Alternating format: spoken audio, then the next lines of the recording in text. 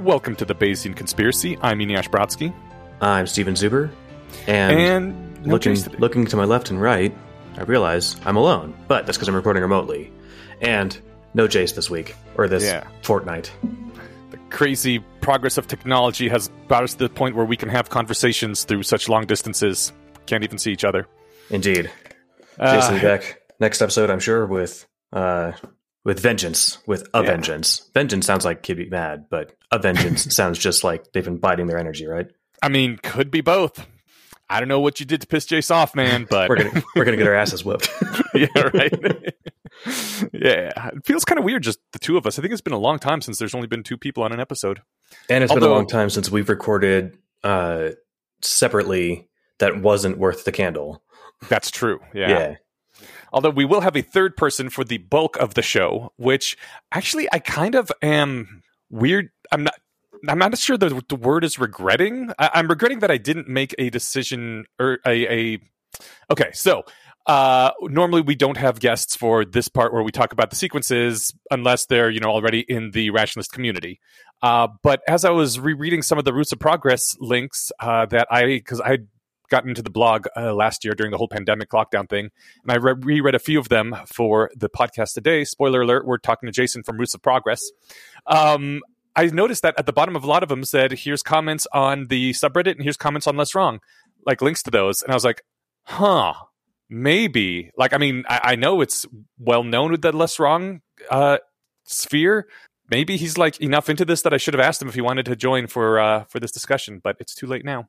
Yeah, and if he's busy, I'd rather get him just for his specialty anyway. But that's true. Yeah, it was clear for me reading a handful of his posts that if he's not into the Less Wrong stuff, he jams with it really well anyway. So yeah, and I guess he's like CEO of a nonprofit now, so he maybe doesn't have time to jam about old sequences from 15 years ago.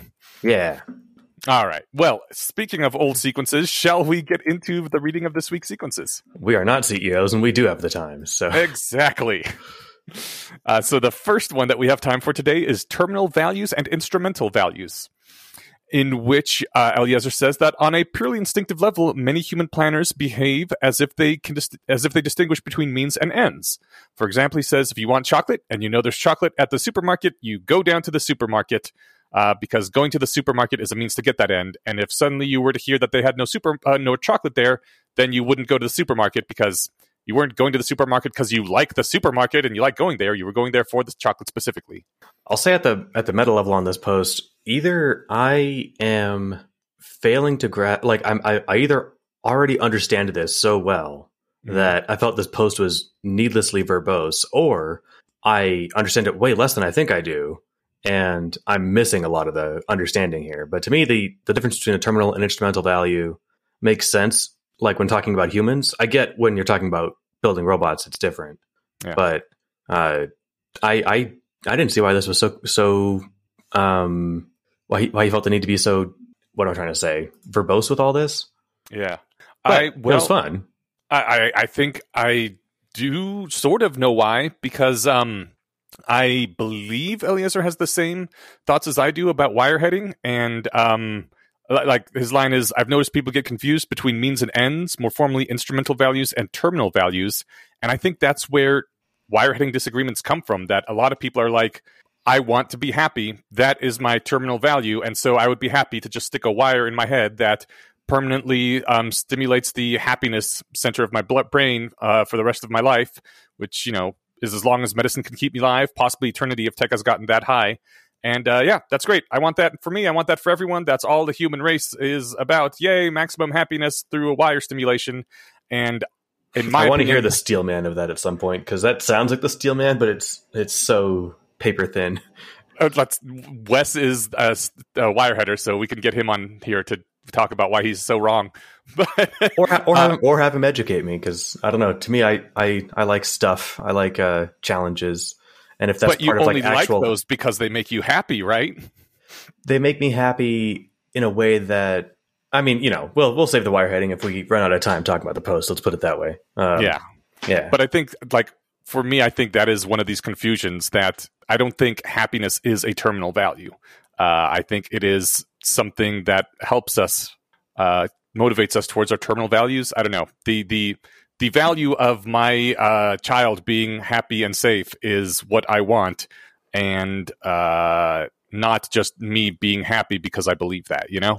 Right. That seems to be actually, that ties really well into this. Like, if you had a child that you cared about and you wanted to, be successful and whatever, flourish, then you could take a drug that made you think they were happy while they slowly starved to death, or you could, actually enjoy them being happy, which it seems like you would, even if like you were a little less than maximally happy by doing it the hard way. I feel like most people still choose to do that. Yeah. Yeah. I mean, I agree, but the wireheaders do not, and maybe I am misunderstanding and strawmanning, but we will get one on to defend his or her ridiculous position at some point in the future. Sounds fair. Yeah. Eliezer says, English doesn't embody a sharp distinction between means and ends. I want to save my sister's life, and I want to administer penicillin to my sister. Use the same word, want, which is, I don't know, possibly where this confusions begins to start with. I feel like this isn't the best distinction, like the best example he could have gave. I think he gives some better ones later on. I think this is a decent one because the only reason you want to give your sister penicillin is that she won't die, right? Yeah, but this one, I guess, just seems so intuitive. I'd rather choose one where like people might actually get confused. Okay. Well, in that case, we could skip past that, but he also brings out the follow-up example. If saving my sister's life would cause the Earth to be swallowed up by a black hole, then I wouldn't administer penicillin. Does this mean that saving my sister's life was not a terminal or intrinsic value? Because, before it was very clear, giving her penicillin is just instrumental. Her being alive is the terminal. But if he wouldn't save her life, if the Earth would be hit by a black hole, then was it really terminal? Right. This is where, like, I think that this is the kind of thinking that comes into play if you're going to build a god out of code, right? Sure. But if you're a human, you're typically not choosing between black holes swallowing the planet and some other outcome. So, like, and I get it, like, that's like the extreme example. I might not blow up a hospital so I could steal all their penicillin just to give it to my sister, right? Like, that's something that I, as a human, might actually be able to do rather than have the Earth be swallowed by a black hole. Right. But, yeah, terminal values are desirable without conditioning on other consequences. See, that's I kind of draw contention with that. I think that's the big mistake that the wireheading and a lot of other people make. Like, I think that a lot of values are interlinked in a big web that rely on each other, and you can't just isolate one and say this is the terminal value. Yeah, I think that like we can speak colloquially of terminal values, but yes, in a moment where let's actually reflect on all the possible outcomes of this, and then if you want to constrain yourself to like reality, let's reflect on like the realistically probable outcomes of this. You can constrain what you mean by terminal value. So I think, did I read the whole thing? Terminal values are desirable without conditioning on other consequences. Quote, I want to save my sister's life, unquote, has nothing to do with your anticipating whether she'll get injected with penicillin after that. It's like, I don't know, maybe this is just the thing, because he says that we're not good at thinking about it and we get him confused, but to me that seems like a super straightforward point. Well, I think what you said about, considering the various outcomes and which ones are remotely likely, brings him right up into his next point. So maybe he set this up well about Bayesian decision systems, which kind of brings us back to our last episode's discussion about decision theories. So I kind of wish that we had read this in that too, but it all ties together. Anyways, he says that ideal Bayesian decision system can be set up using only 4 elements. First element is outcomes, a list of possible outcomes. Second element, actions, list of possible actions. Third element, utility function. It is a way to evaluate each outcome and determine what the utility of each one is, how much you hate them or love them. So go through all the outcomes and assign them a numeric value about how great or awful they are. And then finally, the fourth element is conditional probability function. That maps onto each action and basically multiplies the probability of your action resulting in that outcome and how desirable that outcome is. So, if you're only 1% likely to get the penicillin you need by blowing up the hospital, it makes it 1% as valuable to do that than it would have been if it was 100% guaranteed thing. Yeah. All that makes sense? Yeah, I mean, it does. I just, yeah, we'll keep going. I don't know why I'm being all. It's not even like negative on this one because I love the point. I don't know. I'm something. It's going against the grain on my brain, and we'll push through. Is it because I don't know? Maybe it's because like no one actually does that sort of full calculation, except in extreme rare cases. They generally go by intuition and just a gut feeling of what they believe the chances and outcomes are instead of calculating them. Is that maybe why? Part of it. I think another part is like I've been mulling over the conversation we had with Matt last week, which we usually record every 2 weeks, but since we had a guest on, we've got them scheduled for a week early. But I think it would be really, really helpful to like whenever you talk about probability theory or decision theory or these kinds of decision outcome considerations, that you just draw a big line that says decision theory for humans and decision theory for robots. Okay. And I know a robot's a subset of AI or whatever, but I like saying robots. Yeah. Because breaking it up like this makes a lot of sense. But, it's like, is my being alive a terminal value? Is that why I ate breakfast this morning? Like, I don't know if it's useful for me to think of my life, as a squishy meat human that way, right? I mean, maybe your terminal value is to have as many grandkids as possible, and you don't know it, but eating is just one way to get to there. I'd be having more unprotected sex if that was one of my terminal values. That's true. Wow, it's the terminal value of your genes, at least. Right. All right. So basically, yeah. So you take those 4 things. You've got like a list of actions, a list of outcomes. You've got your utility function, which maps an outcome to a utility, which I guess we can just say like a preference. And your conditional probability function, which maps actions to outcomes and then gives them each a probability. So you take that, calculate the conditional probability of all the consequences that might follow, then add up the utilities of those consequences times their conditional probability, and then pick the best action. See, that's just not how humans do stuff. No, it's not. I mean, maybe intuitively it's what they're trying to do. Maybe. Probably not even. Most of the time, I think humans are probably just executing scripts that have been installed in them by society or family. And like, you've got I guess one of my, hidden variables in my conditional probability function is like, what's the easiest thing to do? Like I made a simple, modestly healthy breakfast rather than a more complex healthy breakfast this morning because it took 30 seconds rather than 10 minutes. Yeah. So, that sort of stuff. But, it's interesting seeing how much we run on scripts that are installed. It seems, kind of important to make sure the best scripts are the ones that we get installed with. But that is a different topic that we covered in many different episodes, such as the one about Secret to Our Success. Yeah, we want to try and, overcome those biases, one might say. Hell yeah, we do. So yeah, Eliezer says that if all that's important is one's mental state, then you would indeed be rather unlikely to sacrifice your own life to save another because then you don't have a mental state once you've sacrificed your life. So sacrificing your own life would always be at the very bottom of everything, which is, possibly evidence that most people want something other than I wish to have the mental state of being happy. But again, I'm getting sidetracked to flog my own horse right there. They're just virtue signaling. If you run into a building to save orphans that you've never met, you're just doing it just to tell everyone how awesome you are. Right. So that way they'll want to have sex with you and you'll have more grandchildren. And the fact that you die doing it is just, because your brain's not good at math. So stupid brain. I said that tongue in cheek for if my smirk didn't come through on the audio. It sometimes can be hard to tell if someone's smirking over audio.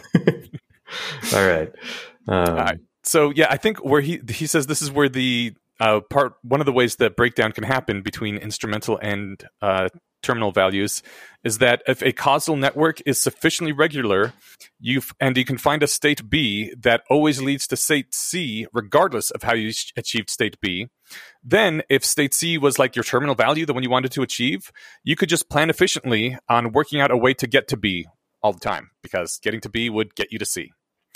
So he says, suppose for example, that there's some particular value of B that doesn't lead to C, which is, I think, the punchline of basically every evil genie story ever. That you wish for a thing and the genie is like, here's that thing. And you're like, no, that's the opposite of what I wanted. I didn't realize that what I really wanted was the other thing and you fucked me. I like that probability pump, or what is that one that's probably coming up because it's super related to this? I think that's I think that's what it was. The probability pump. Yeah, the outcome pump or something. Outcome pump. Thank you. That lands perfectly with this. Where you said the evil genie. Yep. Yeah. Yeah. So he says this is an example that instrumental values are generally a leaky abstraction. You sometimes have to toss away the cached value, like the thought that B is always what you want to get, and compute out the actual expected utilities to realize that getting B in this particular case would be the opposite of what you want because it will lead to negative C. Part of being efficient without being suicidal is noticing when convenient shortcuts break down. And he says that he fears that the human brain does not strongly type the distinction between terminal and moral beliefs and instrumental moral beliefs. Between terminal moral beliefs and instrumental moral beliefs, and gives the example of gun control. Because the two people arguing about we should ban guns because it leads to less crime, or we should ban guns because we should make guns freely available to everyone because it leads to less crime, are both wanting less crime, but they just have different factual disagreements on how to get there, but that somehow gets lost in if you don't really sit down and break it down with the other person. So he says we should ban guns and we should save lives don't feel different as moral beliefs, even though technically they are, because one can argue whether or not banning guns saves lives or costs lives. Well, the thing is that's what I like about that particular debate. And, usually bringing in the political examples or like politically charged example isn't a good move, but this is a really good one because nobody's arguing that we should have more guns because it's great that more people get shot. Right. Yeah. So like when you say, well, look, we should ban guns and we should save lives. Those are the same. Those map to a similar value, right? Like less dead people, the better. And I mean, I think this is a really good example because my family, come from Europe. They have a lot of the some of the European values installed. And one of them is that guns are bad and no one needs guns and you should never have guns. It's really sometimes interesting if you read or watch fiction like from the UK and a gun gets brought up, just like everyone in the room is like, what the fuck? You have a gun? What's wrong with you? It's like if someone just casually was tossing around a thermonuclear detonator or something, like everyone kind of freaks out. Whereas here in America, we're just like, oh yeah, hey, there's a gun here. That's some people own guns. Anyways, it's really funny. Like in non-American cinema or TV shows and stuff, the bad guy has guns, right? Unless like it's James Bond, maybe, but especially if it's like Japanese or Korean fiction, rarely do the good guys have guns, and if they do, they're doing something ethically dubious. Yeah. And James Bond is American fiction anyway. I mean, like totally valid point. Yeah, Ian Fleming maybe, but it was adopted by Hollywood, and it's been American since the first James Bond. Yeah, I'm silly. They're not British movies. yeah, exactly. But to me, very much saying we should ban guns and we should save lives feels like the exact same thing because guns kill people. That's what they were made for, and it seems very intuitive to me, even though like I know that's not true, and I now have a firearm just in case, locked away. But it's still it still feels like the same statement to me. So I didn't know you pulled the trigger on that decision. Yes. I now have something just in case, someday, maybe ever I need it. And if I don't, great. That's the world I want to live in. Also, that was a great joke, Stephen. Good pun. What was the joke? Pulled the trigger on that decision. Oh my God. Okay. Yay. Did you do that on purpose? Of course. If you don't roll your eyes at least once every time we get on, it's because we're sitting down in the context of where I usually record everything. Not everything is a clue. Yeah. I feel the need to torture you with puns. Man. But it's funny because you can have somebody on the opposite side of that argument saying we should. I don't think there's anyone saying like we should have no gun control restrictions or something. But someone could say we should have easier access for sound of mind citizens to access guns. I have heard someone argue that all able-bodied people should be trained in gun use and be required to keep a gun at home like they do in Switzerland. That's an interesting approach. I kind of want to give people the choice to do whatever they want at home, but someone could say, no, we should have easier access to guns and we should save lives, right? And that's the same value as we should ban guns and we should save lives. Yeah. I think the quote I've heard used is a armed society is a polite society, if I'm remembering Claire correctly. Yeah, that's the quote. I mean, I haven't spent time in Switzerland, maybe they're all super polite because they're all afraid that everyone will shoot each other. But that seems like, I'm sure everyone's really polite to Lord Voldemort, but like, is that really kind of like the kind of neighbors you want? I'm not really sure. Yeah. Now that said, there's all kinds of good reasons to have guns. I'm just saying that like, because it makes people nice to each other, I would need that fleshed out a little bit before I'd sign on with it. Yeah. Yep. Yeah. He basically wraps up by saying, extracting out the terminal values we have to inspect this mismatch of valuable things, trying to figure out which ones are getting their value from somewhere else is a difficult project. Yes. It's values are complicated. Yeah. We can't print out our complete network of values derived from other values. We probably don't even store the whole history of how the values got there.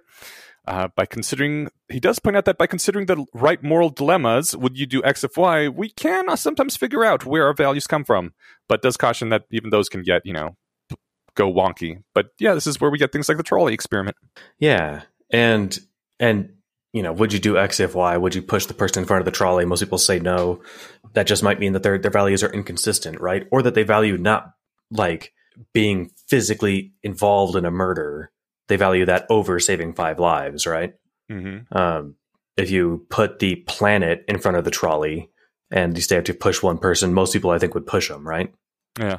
But if it's just, saving 2 for 1 or 5 for 1, they might be like, I don't know, having literal blood on my hands feels different than flipping a switch. See, but there's no morally important distinction there is probably what people, that's the result of that intuition pump, right? I think you're right that most people don't actually make any of these calculations. They're just running scripts, and the script handed by society is don't push a person in front of a train. And maybe enough bodies on the other end could overwhelm that. But I think for the vast majority of people, they're just like running the script, don't push people in front of trains, and they answer no. And it takes, weirdos like us to think about, well, but, we would have flipped the switch, so why don't we push the person? It's the same kind of thing. And yeah, you're right that is probably weird of us. Well, to be fair, this is a weirdness that comes out of like moral philosophy, and that rationalists are just on board with. It's true. Philosophers are notable weirdos. Well, and they were, I think the trolley problem isn't there's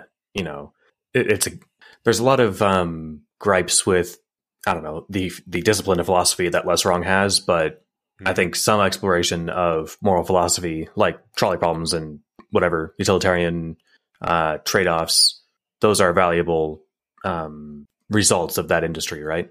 Yeah.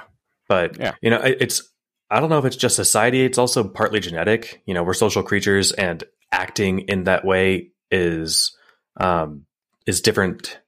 Acting in such a way where you're like physically involved in the outcome is just different to our brains, not just like from our software, but also from like, well, I guess I'd say maybe the firmware level of it, like what comes from our genes. I think that you can observe a lot of this behavior in children too, like doing the mean thing, or monkeys. We don't set them up with trolley problems, but you can do similar things. It's more innate than just like, well, my parents and my school when growing up told me not to push people in front of trains. There's something salient about being involved there personally. Like another good example for moral philosophy is Peter Singer's kid in a pond, right? Yeah. If you're walking past a shallow pond and there's a 2-year-old drowning in it, there's no one else around. Well, you run in and save them unless you're an asshole. You don't be like, well, I'll be late to my whatever work meeting, or I'll ruin my shoes. If those are your reasons that you don't go save the kid, you're a monster. But I don't know how innate that is, though. Like, I think the capability to be that person is innate to everyone, but like, there's plenty of societies and cultures, especially historically, that were all sorts of violent and awful, and people didn't seem to have any sorts of problems at all if they got installed with the, oppressing this type of person is a great thing to do software, that they would just go right along with it and never feel the least bit bad. I think that's part of the genius of using a child for this example, though, because sure, if it's a child from the other tribe or something, then whatever stupid older humans might have let the kid drown. But it's not like saying, hey, look, a person, from the other political party, tripped and fell and is drowning in the ponds. Do you let them die, right? Mm-hmm. But if you say an innocent baby, then your evolutionary programming kicks in and says, I can't let a human baby die when it costs me so little to save it, right? Right, yeah. first off, like that's just bad for like my species' genetic fitness, but also I would look like an asshole if anyone ever found out, right? So Right. since we're social creatures too, that comes into play. Yeah. But really, like at the end of the day, I don't really care where those values come from because I like that one. So Yeah. I'm just happy to run in and save the kid, right? Right. Yeah. But I brought that up because that seems morally salient, but semi-literally pulling a kid from a pond who's 5,000 miles away doesn't give you any like psychological kickback for it. Mm-hmm. And that's why like giving to charity is so unappealing, because you don't get to feel like a superhero when you drag this kid out of a pond. Yeah. Instead, you're just paying somebody else to do it, and that doesn't feel as cool. Interesting. I wonder if somebody set up a charity where you paid $2,000 for the opportunity to run into a pond and save a kid, and it only cost like $50 to set up this drowning kid scenario. So the rest of the money would go to saving, kids in Africa from malaria or whatever. Like how popular that would be. It would be hard to do though, because you'd have to have an actual child in risk of drowning if you don't run in to save them, and that's ethically dubious. That's what I was going to say. Is the parents who would sign off on that experiment would I don't think they should be allowed to have that kid. Yeah. I think this one wraps up nicely. We don't know what our own values are or where they come from. Being ignorant of our own values may not always be fun, but at least it's not boring, which It's true. we demonstrated by talking for the last 10 minutes. we spend quite a bit of time doing this sort of thing. All right, shall we move on to evolving to extinction? Yeah, which is the kind of thing that you would do if you just let kids drown in ponds. Yeah, I suppose so. Unless they were kids with competing genes. I don't know. How to put that? What if they're alien kids? Yeah, then you let them drown. Yeah, if Neanderthals hadn't gone extinct, right? Then we'd be like all super inclined to let them drown in ponds or something. Well, apparently we could reproduce with the Neanderthals, so I'm not sure that is quite as apt a comparison. Maybe a slightly more distant cousin then. Yeah, like maybe if you see a chimpanzee drowning, you're not going to run into the lake to save it. The only reason I wouldn't is that I'd be afraid that it would hurt me because they're really strong and it'd be terrified. But like if it was unconscious and whatever, if I knew I wouldn't get killed or hurt doing it, I would do it in a hot second. Yeah. I'd run in and save a puppy. I mean, who's been hanging out in the pool and like there's like a bee and you like pick it up and set it on the side of the pool so it doesn't drown in the pool. Yeah. But I guess that doesn't cost. That doesn't cost you, thousands of dollars. All right, so we got derailed before we even started. Evolving to extinction. It is a very common. This is the way. It is a very common misconception that an evolution works for the good of its species, which was a hell of a way to open up. I did always think that. What I like about this is that I like Eliezer's tendency to talk about evolutions as evolutions as plural things, right? Mm-hmm. And evolution. And what's funny is even like Google marks that as syntactically suspect. Aha. And like, so we're looking at our shared Google Doc here. But I think it is the correct way to think about it. Yeah, I agree. Yeah, it's awesome. He says there's a natural tendency to think that if an evolution fairy is operating on the species, she must be optimizing for the species. But what really changes are the gene frequencies, and frequencies don't increase or decrease according to how much the gene helps the species as a whole, which it took a little while to get my head wrapped around that, but that's what the rest of this post is for. He gives the question, why are boys and girls born in roughly equal numbers? Balanced gender ratios are found even in species where the male impregnates the female and vanishes into the mist. And this was back before, back when gender and sex had been conflated into the same word, and so don't at me, as they say nowadays. Yeah, this was 2007, which is a lot longer ago than you probably think it was. Yeah. So that is a good question. Let's keep exploring it. He has us consider two groups on different sides of a mountain. In Group A, mother gives birth to 2 males and 2 females. In Group B, each mother gives birth to 3 females and 1 male. Since a male is not restricted by how many females you can impregnate, Group A and Group B will have the same number of children, but Group B will have 50% more grandchildren and 125% more great-grandchildren because they will have more wombs available for gestating humans, I guess, as the least, I don't know.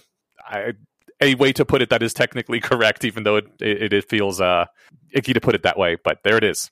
If we're talking about species other than humans, we could get through this without stumbling. But yeah, it is weird to talk about it in those terms with humans. But them's the rules. So you know what? Maybe we should have just started from the very beginning as, these are two species of gerbils, groups of gerbils on either side of the mountain. And that's why they can't talk to each other, because they're gerbils and the mountain's really big from a gerbil point of view. We can switch to gerbils. I think they're really funny. Yeah. He says you might think this would be a significant evolutionary advantage for the big female gerbils tribe. But consider, the rarer males become, the more reproductively valuable they become. Not to the group, but to the individual parent. The fewer males, the greater the individual genetic contribution per male.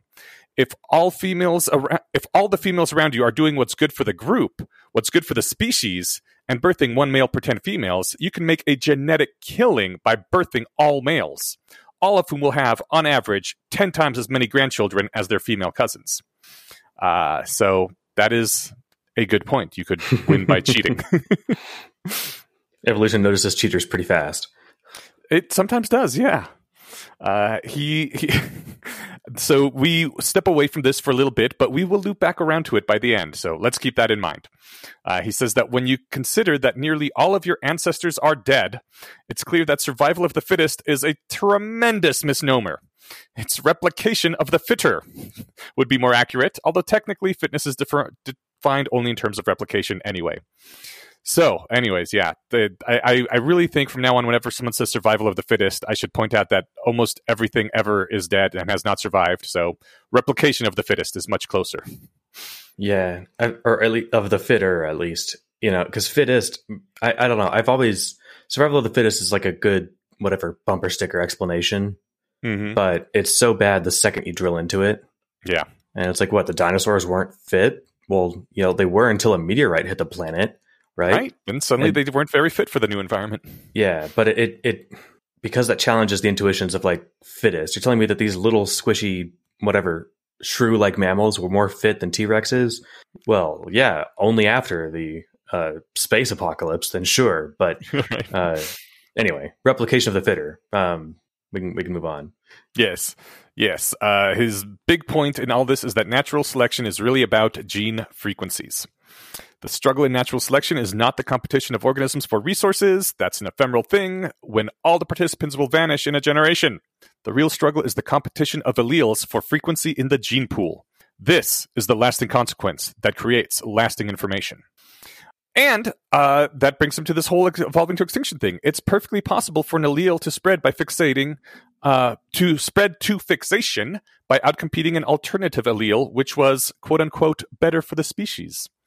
If the flying spaghetti monster magically created a species whose gender mix was perfectly optimized to ensure the survival of the species, say maybe 1 male to 10 females or whatever the perfect ratio is for their environment, then the evolution would rapidly degrade this species optimum back into the individual selection optimum of equal parental investment in males and females. Because that's just how evolution works. He says, imagine, for example, a Frodo gene that sacrifices its vehicle to save its entire species from an extinction event. What happens to the Frodo gene frequency as a result? It goes down. Okay, thanks, bye.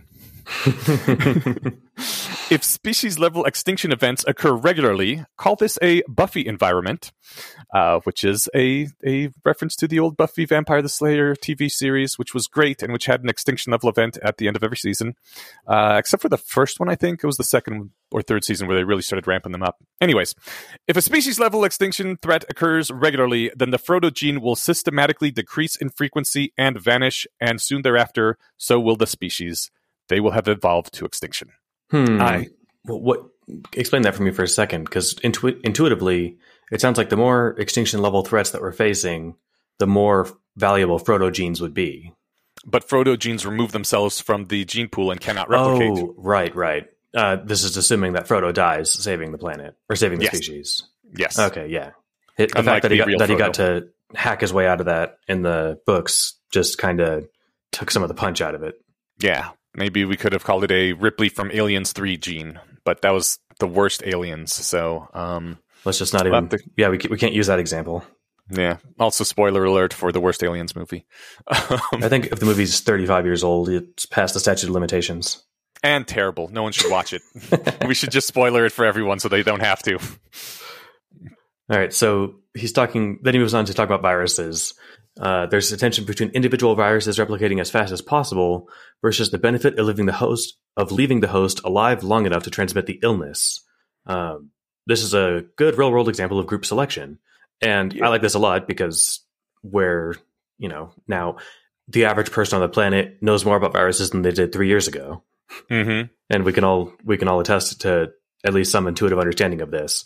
If COVID had a 100% lethality rate and you died in 5 minutes of contracting it, it would have died out real fast, right? Yeah. If it has a 1% fatality rate and it takes 3 weeks to die from it, you've got plenty of time to cough on as many people as you can, right? Exactly. This was also historically the case for cholera, I believe, that in pre-industrial settings, cholera was much more benign because it needed time to spread. Or if it killed off its host too fast, then it wouldn't spread. But once we had really dense cities like London and Paris without great sewage, it would spread like crazy. And so the extremely virulent version that reproduced like crazy and killed its host real fast became the more fit one, because there were plenty of humans all over the place anyway, and it didn't matter if it killed its host within a matter of days. Viruses. I know. Anyways, but he also brings us back to the male sex selection thing we were talking about earlier, because this is based on a real thing that actually happens. There's a segregation disorder on the male sex chromosome of some mice, which causes only male children to be born. All those male children are also carrying the segregation disorder. Then these males impregnate females who give birth to only male children, and so on. The reproductive fitness of this allele is extremely high, since it produces twice as many copies of itself in the succeeding generation as its non-mutant alternatives. That's what we're doing to mosquitoes right now, right? I believe that is one of the things. Yes, the gene drive. I think we just. I don't know if it's actually implemented last year. Well, did they actually? I thought I heard it on the Mind Killer, so you'd know more about it than I would. Well, it's been proposed. I don't think anyone's actually moving forward because, I don't know, there's get your ass out there and start killing mosquitoes. Yeah, right? I don't think mosquitoes are in the sphere of things to consider, like, morally. And at least as of my cursory glance into it, like 15 years ago, they don't do anything for the ecology that they live in. Bioethicists need jobs too, man. The only way they can do that is keeping mosquitoes around. If a few million people die of malaria every year, it's worth it to give those bioethicists jobs. Exactly. That's the kind of intuition pump we get from moral philosophy. All right. He has a few other examples. About 50% of the total genome of maize consists of transposons, DNA elements whose primary function is to copy themselves into other locations of DNA. They don't do anything except copy themselves into DNA. This class seems to have first appeared in Drosophila, I guess that's the maize, only in the middle of the 20th century, and spread to every population of the species within 50 years. He says the ALU sequence in humans is a 300-base transposon. It's repeated between 300,000 and 1 million times in the human genome. These cheating motherfuckers are doing pretty well. Cancerous cells do pretty well in the body, prospering and amassing more resources, far outcompeting more obedient counterparts for a while. Multicellular organisms can only exist because they've evolved powerful internal mechanisms to outlaw evolution. If the cells start evolving, they rapidly evolve to extinction. The organism dies. I like the quick pause on the ALU sequence in humans, the 300-base transposon that's repeated between 300,000 and 1 million times. Yeah. So mutations in genetic replication happen at some regular low rate, right? Mm-hmm.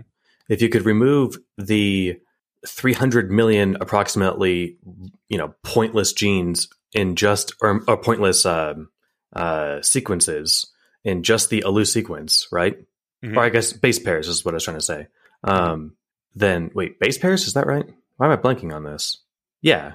Anyway, if you could remove those 300 million from the genome, the human would be no worse off for it, but the replication of each strand of DNA would be more reliable going forward. Yes. It sounds like the kind of thing we could just do with CRISPR, knock this shit out. We need those bioethicists to have their jobs. Well, they can argue about the fallout of it and how far we should go with this, but let's start here and see what happens. I think that would be a good idea too. At least give it a shot. And sometimes fitness is not always your friend, is what he ends with. I don't know if in any of these evolution sequences or posts he mentions the selfish gene. Mm-hmm. If he doesn't, he alludes to it a few times, right? Mm-hmm. I mean, this whole post is about the gene-centric view of natural selection. Yeah. And that's the point of the book. It's not about how people should be selfish or whatever. It's a lens through which to view evolution that explains a lot more than just like looking at organisms. Therefore, is a less wrong way to think about it. It's the name of the show. But when you consider evolution from the perspective of individual gerbils trying to weigh their various fitness strategies versus the genes that are riding around in those gerbils, it's easier to think of the gerbils being the driving force because they're the ones doing things like actively. Mm-hmm. But when you just kind of change gears and look at the what it is that they're piloting around, right? What it is that is being replicated. The gerbils aren't being replicated; their genes are. Yeah, and I don't know. It's definitely. I just like it's like just a zoom in on the field that I think helps to illuminate a lot. Yeah. Anyway, yeah, like I said, fitness is not always your friend. It's a post that stuck with me, and it changed a bit about how I think about evolution. Yeah. Well, I think that's also later on we I don't know if it's in the sequences or if it was just later that I learned about this, but the island dwarfism thing where species on islands tend to get smaller, and that includes humans, and some of the like ancient quasi-human cousin species that we found appeared to have lost the big prefrontal cortex that we had because they didn't need it anymore on the island they were on, and kind of evolved back into not being fully sapient the way we are, which was really creepy. Well, they evolved forward to that way, right? Well, yes, you're right. Yeah. We would consider that a backward step. Exactly. But it's just fun to think about, like I said, from the gene-centric view of that. Like, to me, my favorite example is if you're out in a field and see like a really big tree, mm-hmm. and you're wondering like, why the hell is this so big? Mm-hmm. It's burning a lot of energy to grow that tall. Yeah. And it's not doing it to get closer to the sun, right?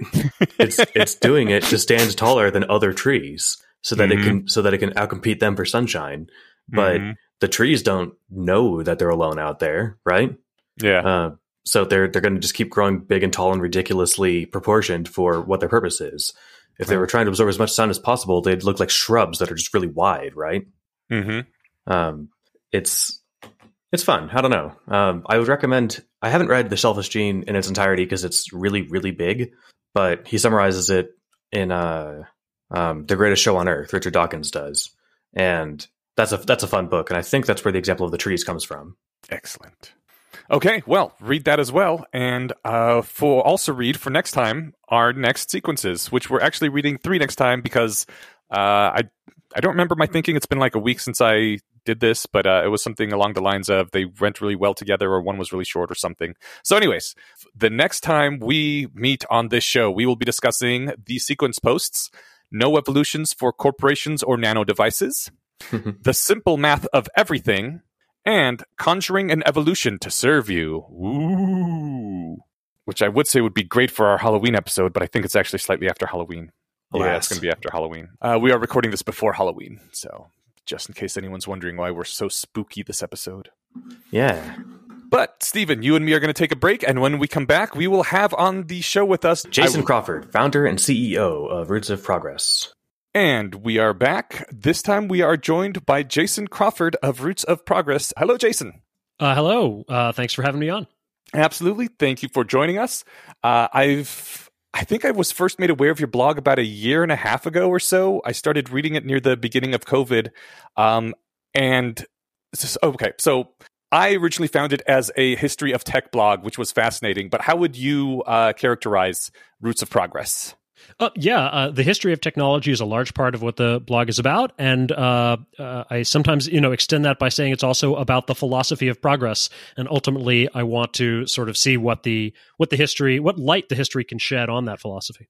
Excellent. And we are about to jump into some of that. But before we started any of that, at the time when I was exposed to it, I did not know this, but it seems from some of the things that I've seen, read, and also the things you've said that you're actually in the, or at least adjacent to the rationalist community as well. Yeah, definitely. I would say I've kind of slowly sidled up to the rationalist community. I probably first discovered it through Slate Star Codex back around 2015 or so. And then I kind of, got into the first Slate Star post I actually read was his analysis of the California drought, the water shortage. And it was just such a it was so well written. It was so nonpartisan and like informative and fact based that I was like, wow, more people should be writing about political issues this way. And so it quickly became one of my favorite blogs. Sometime within the next year or two of that, I think I discovered Eliezer's book, Inadequate Equilibria, which I read and thought was really smart. And sometime in that general milieu, I started following Julia Galef on both Twitter and Facebook and thought she was really interesting. And so I just, one by one, I was kind of discovering these thinkers. I think I got pulled more into the community actually when I got some of the folks from Less Wrong invited me to just start cross-posting the Roots of Progress onto Less Wrong, and that's been good because it's gotten me exposure to this audience, but also vice versa. I don't have comments enabled on Roots of Progress itself, and so a lot of the comment, I basically just point people to other sites like Less Wrong or Reddit to go comment on things, and so I get a bunch of commentary through Less Wrong, and that's just often a very interesting conversation. Yeah, one of the few places where reading the comments is not something one should avoid. Well, and disabling comments Yes. on your own blog is always, I think, a smart move, because that way you're not kind of like, you're never compelled to engage with it, but you're sort of in charge of moderating it or whatever. And it's just like, I don't feel like dealing with that. But if I put it on Less Wrong can moderate it. Great. Yeah, exactly. Cool. So when did you exactly start the blog? Because it had already had a lot of posts up when I found it. Yeah, so I began it as a side project in early 2017. I think the very first post was in April 2017. And at first it was just a hobby. So my previous career was in the tech industry. My background's in computer science. I was a software engineer, engineering manager, and tech startup co-founder for many years. And it was while I was doing that I just, at one point around the beginning of 2017, I was asking myself, hey, what books am I going to read next? It's always fun to read on a theme, and so I wanted to pick a theme, and I decided to read about the Industrial Revolution and very quickly broadened that into the entire sort of story of human progress. Yeah. And a few months into that, I was so fascinated by the topic that I decided to just start publishing some notes on what I was reading and what I was thinking about it. And in the beginning, they were very brief, just little notes about new concepts I was learning about, open questions I had, that kind of thing.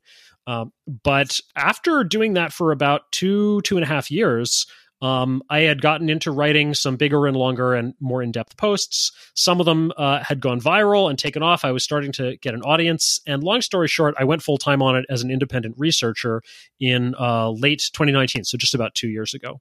And more recently, in fact, I've gotten enough support for my work that I have turned the blog into a full-fledged nonprofit organization. So the Roots of Progress is now a nonprofit. Fantastic. Okay, I think we want to explore all of that, but obviously not all at once. I think, I don't know, let's touch on like the history of tech stuff, because that's what initially drew me in, and I found that really fascinating. I think one of my favorite posts is the one on iron, from mythical to mundane. Yep. Which it goes back like all the way to when iron was, a thing that fell out of the sky in meteorites and was worshipped as a metal from the gods. But it starts with like the most basic, what is iron and how did people originally smelt it in like these clay furnaces where they threw in lime and some like slag falls out and they hammer it and work it with tongs. And it takes you all the way through, like how people slowly began to find other ways that they could do with other things they could do with iron, how they could make it harder, how in, I think it was India, they would burn it or melt it in crucibles. Thank you. Melt it in crucibles for like weeks at a time. And that produced the legendary Damascus steel. Yes. which actually came from India. Yeah, they made it into swords in Damascus. Yeah, well, there's actually a lot of this stuff, especially in the ancient world, and through almost close to modern times, is people tried to keep a lot of trade secrets, and one of the trade secrets was, where did you get your materials from? And so very often the true origin of anything from steel to spices would be obscured by those who were trading in it, because they didn't want you to go to the source and get your own. It was where they got it from was part of the trade secret that they made money on. I heard one of the ways people protected trade secrets was to also invoke mysticism and religion into things, that you had to do these certain rites and worship these gods to do it correctly. And like involved in those would also be the things which ended up putting more carbon into the steel or whatever, but people didn't necessarily know that. I think you even said that in your post, that they did a lot of things. I alluded to that, yes. Yeah. There's a lot of things that were just based on lore. And of course, I mean, like a lot of stuff, you can see this in agriculture, you can see it in medicine, and you see it in materials. People didn't really know what worked. Through trial and error, they had found some things that worked okay, but they didn't necessarily know even what part of what you are doing is necessary, what part of it is unnecessary, what part of it is even counterproductive, right? They had just... Ultimately, you need theory, you need science to cut through all of that and sort of find the productive core and enhance it. But you can get part of the way through trial and error, right? And so that's where people landed. So yeah, I don't think embedding this stuff in mysticism was not a deliberate strategy of obfuscation, to my knowledge. I suppose it could have been in sometimes in places, but I think it's entirely plausible and a much simpler explanation that this was a pre-scientific age, and so people just didn't know what worked. They didn't have any. They didn't have any basic sort of. They didn't even have really the mechanistic view of the universe, right? The clockwork universe, and so it's very natural that this stuff would get bound up in more mystical notions, as again was disease and agriculture and so forth. The whole world is magic. What's one more weird piece of magic? Exactly, right? Let's just find the magic that works. Yeah. A lot of these discoveries seem to have been by accident. You mentioned how in Europe the furnaces just got bigger and bigger for efficiency's sake for a while after the fall of Rome. And at one point they managed to get so big and so hot that some of the iron started melting. And that was how they discovered liquid iron and the ability to make cast iron things. Yeah, basically. Note, incidentally, that this was discovered in China much earlier, maybe as much as, I think, 2,000 years earlier. Presumably, they discovered it in a similar way, right? Starting with sort of small smelting and then building larger furnaces. And then at some point, it just gets so hot that the iron melts. And then now they have to figure out something to do with this new, different form of iron. Mm-hmm. I did not realize that cast iron was very brittle. Like, I'd always heard stories about cannons exploding every now and then, and I had no idea why. I was just like, oh, maybe because of all the gunpowder or something. But it turns out it's just because the iron itself is brittle. Yes. Well, that particular alloy, right, with a high degree of carbon, right? So cast iron happens once you get to more than, I think, about 2.1% carbon by weight, which doesn't seem like an enormous amount, but it's enough to really change the character of the iron. Interesting. So yeah, you went through all this, and then we kind of get into the whole industrial scientific revolution where people start actually understanding how things work and experimenting. How much you go into the Bessemer process specifically? How much do you think Bessemer knew about it beforehand? Well, I mean, he certainly would have been acquainted with general kind of what were the iron making, techniques of his day. And my understanding is that he also knew something about the basic chemistry. So it's really interesting to look back at the 19th century. I've just been going through the similar parallel development in agriculture.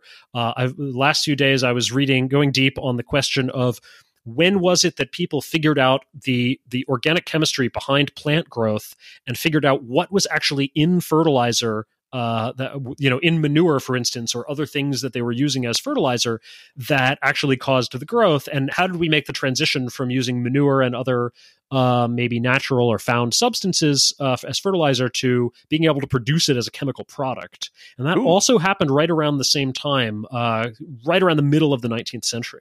So chemistry was just coming into its own at this point. There were enough techniques that you could take a plant or a sample of iron and do experiments on it and figure out what it was made of, or at least what elements were contained in it and in what proportions.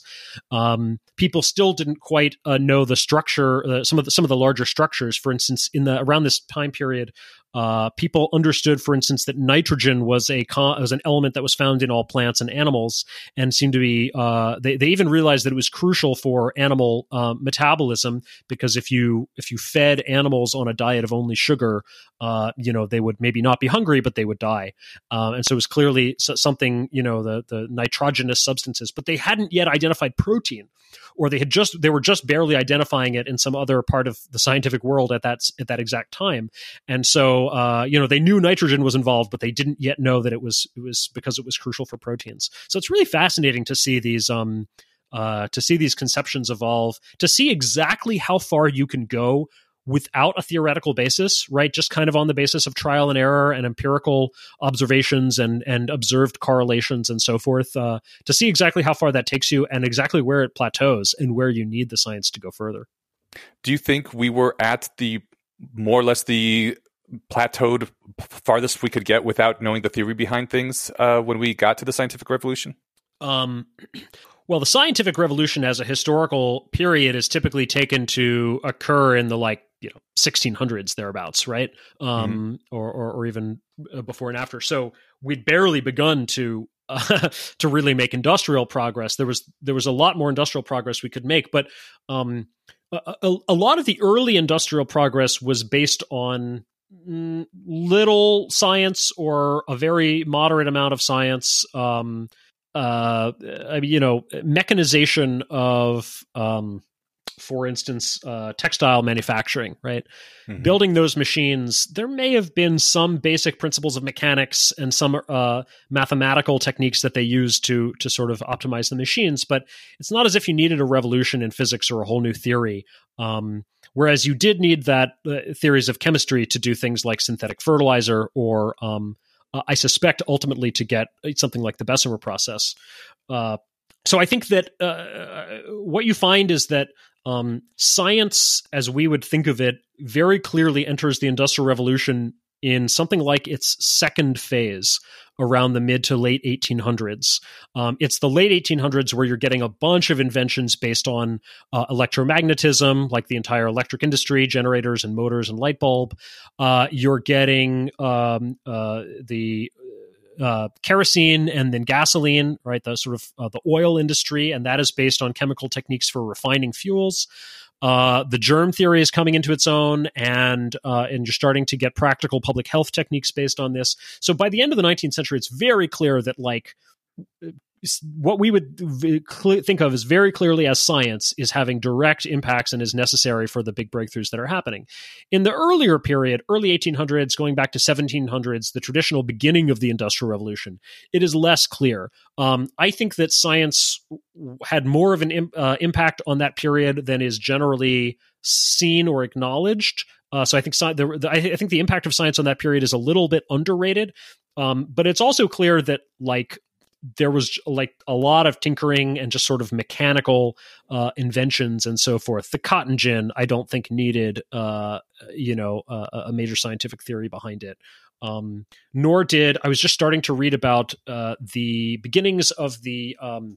So what came before the telegraph?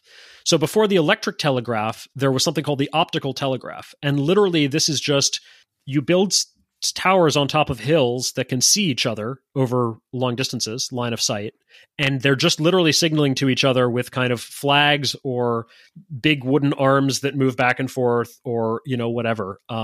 You really didn't need, as far as I can tell, any kind of science. It was just a matter of establishing the towers and managing the system of people to be trained in how to use them and to relay messages back and forth. But I honestly don't know why it took to the end of the 1700s for somebody to figure that one out. I hate for the first thing that I say in 10 minutes to be Gondor calls for aid, but that's what comes to mind.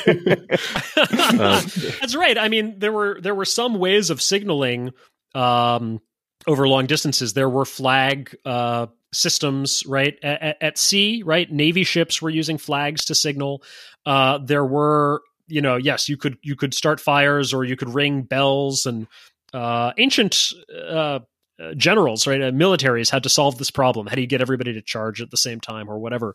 And so they had developed some means of sending very basic signals. What seems to have been the breakthrough around this time of the optical telegraph, perhaps, is the coming up with a system that would encode a general system of encoding any type of message, right? So rather than just like when the church bells ring, it's time to get up or it's time to go to church, a very simple signal like that to create a universal system that can encode any message, like a Morse code or something. Mm-hmm. So even before Morse code, they had. But you have a number of posts here that start with "Why did we wait so long for?" Which are fascinating and which ask this basic question, like, we didn't need advanced science for a lot of things, and yet we didn't get a lot of these things, like the cotton gin. You have a whole thing about how simple and basic it is, but we waited until the 1800s to get it. And I think that brought you to the idea of the concept of progress itself. Is that correct? Yeah, I mean, that's one of the things that has, when you look at some of these inventions, it's really interesting. So sometimes when you look into them, there is a hidden or a non-obvious technical platform requirement or background, or even some scientific breakthrough that was needed to create the invention. And so you can sort of see, here was this prerequisite. But then there are some things where I'm still having a hard time finding what that was. The optical telegraph that I just mentioned is one of those. The cotton gin, probably another one. I need to dig in more to the history of the cotton gin because I believe that actually Eli Whitney's famous cotton gin is not necessarily the first such ginning machine, the first such machine for separating cotton from seeds. I think there were some similar things. So I really need to dig into, okay, well, what exactly were they using before? Why is Whitney's machine such a breakthrough, and so forth? But yeah, so sometimes you're just led back to the question of like, well, how many people were even doing invention at all? Like, how many people were even trying to invent stuff? Were we just not trying for the longest time? And it's not literally true that no one was trying to invent anything. Obviously, we have records of inventions going way back. Agriculture itself, metalworking, pottery, all of these are prehistoric inventions. The plow, the spinning wheel, the printing press. There are plenty of inventions before the Industrial Revolution. If there weren't, the world of 1700 would have been no different than the world of 20,000 BC, and that's not the case. Even in stone tools over the hundreds of thousands and millions of years before behaviorally modern humans, you can see evolution in stone tools. They went from simple to more advanced. So. There has been invention the whole time, but maybe we just started to get a lot more people involved in invention. Maybe invention was a rare thing. There's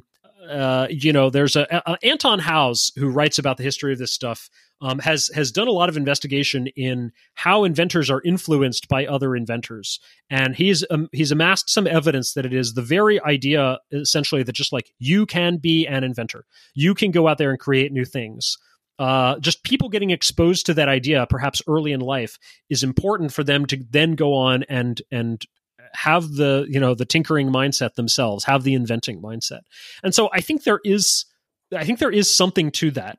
The way I think about this right now is that there are actually a number of different overlapping flywheels or reinforcing feedback loops. Some of them are technological, where more technical progress enables us to make more progress, such as when we invent better information technology, it allows us to share ideas, and that allows us to make more progress on all fronts. Or when we create fundamental manufacturing technology, that enables us to make new kinds of machines, and so that enables progress on many fronts.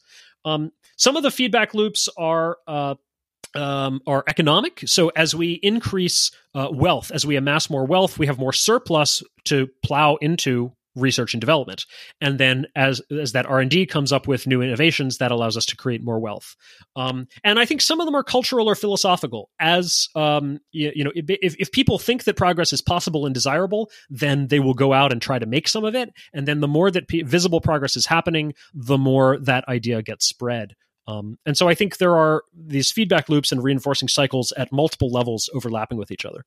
This makes me think of, and I guess I should mention really quick, I know because I've seen the logo before, so I must have had a tab open at some point for Roots of Progress in the last few years, but I didn't really dig into it until Eneasz mentioned it a couple of weeks ago, and I've been severely enjoying it. I was thinking about that question about why does it seem, and this is, I don't have any background in this. Like, I've read a couple of books on like the history of science. Maybe a question to plant a flag in to come back to is why isn't there, or is there, but it's not broadcast, a discipline on what this project is about, the history of progress itself. But what I was going to mention was that, like, I think one thing that comes to mind for why it seems to me why we have more inventions in the last couple of centuries than previous ones is like an increase in leisure time and more widespread generational wealth. And the thing that makes me think that, or that came to mind when I had that thought, was I think I've seen every episode of Shark Tank, and more often than not, if someone comes up and they've invented like recyclable shoes or cutlery that you can eat, the answer when someone asks them is like, how much money have you put into the company? They'll say like, oh, 200,000. I got it from my friends and parents or whatever. Right. But that like wasn't a thing people could do 500 years ago. Wealth wasn't as a few people widespread. could do it. So right. A few people could do it. So there were, there's the phenomenon of the gentleman scientist who was an aristocrat or somebody who was otherwise perhaps independently wealthy and therefore could choose what to spend his time on and decided to do science. In some cases, this is from inherited wealth. In some cases, it's from previous business success. But you basically get people self-funding, right?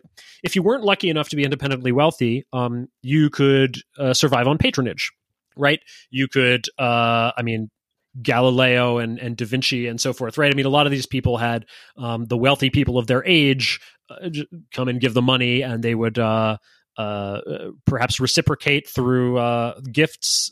Galileo is named some of the moons of Jupiter after some of his Medici. I think he named them the Medicean stars, right? Like after his patrons. And then other people found ways to just maybe you get a job as like an assistant to one of these folks. Faraday, for example, who made breakthroughs in electromagnetism, I'm trying to remember, he was the son of a I forget what his parents did, but they were just craftsmen. He was apprenticed to a bookbinder, I believe, and then he ended up going and getting himself a job as an assistant to a more eminent scientist who had funding, and so he, so some people were able to do that, but it wasn't just like scientist wasn't just like a job you could go get. There were not yet research universities. That the research university is an invention of the 19th century. Sprouted up in Germany and then made its way to other places. America didn't have research universities until like the last quarter of the 1800s or so. By the end of the 1800s, researcher was like a job you could go get in a university, but in the previous century it was not. So you just had to find your way. You had an interesting post about necessity being the mother of invention versus surplus, and it seemed like you came down pretty strongly on mostly it's surplus, that people need the extra time and ability to research these things, if I recall correctly. Yeah, I think the context of that was something like whether surplus or hardship was more conducive to invention, right? And so you'll get this argument or this hypothesis brought out sometimes that maybe when there's a hardship or there's a challenge or there's a disaster, maybe that spurs people to be more inventive. Often you hear this in the context of war. Oh, isn't war really good for progress because it look at all the technologies that were created in and for wartime or that were funded by the military, and so on and so forth. And, I think these, so what I was saying in that post is like, if you had to choose between times of hardship or poverty and times of plenty, certainly seems like the times of plenty are more conducive to progress. And wartime specifically, because of the importance of having the surplus. Yeah. Wartime specifically seems like a time when governments grab a lot of the surplus and dedicate it specifically to doing things that will help them win the war, including lots of research. So that surplus, instead of being used on, consumer goods, things that make people happy, gets plowed right into all of this. And I think it is more of an argument for surplus than for deprivation at that point. Yeah, I think the thing about war is it certainly changes people's priorities.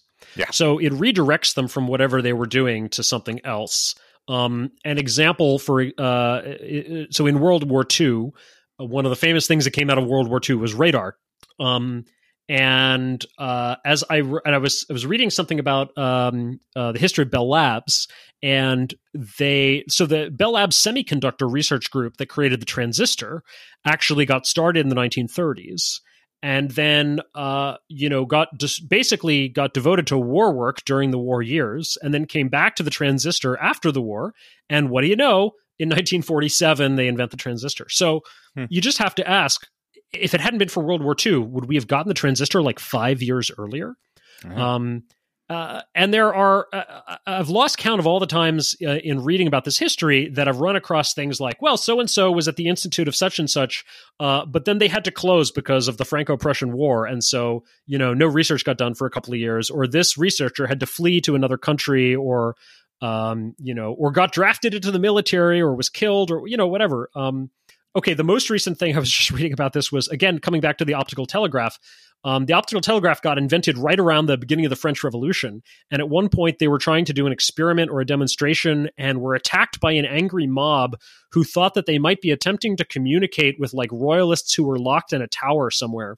And so, war is not always I think the thing, the main thing you could say about war in progress is it holds people's feet to the fire, and it might get people to work harder and invest more and defer consumption.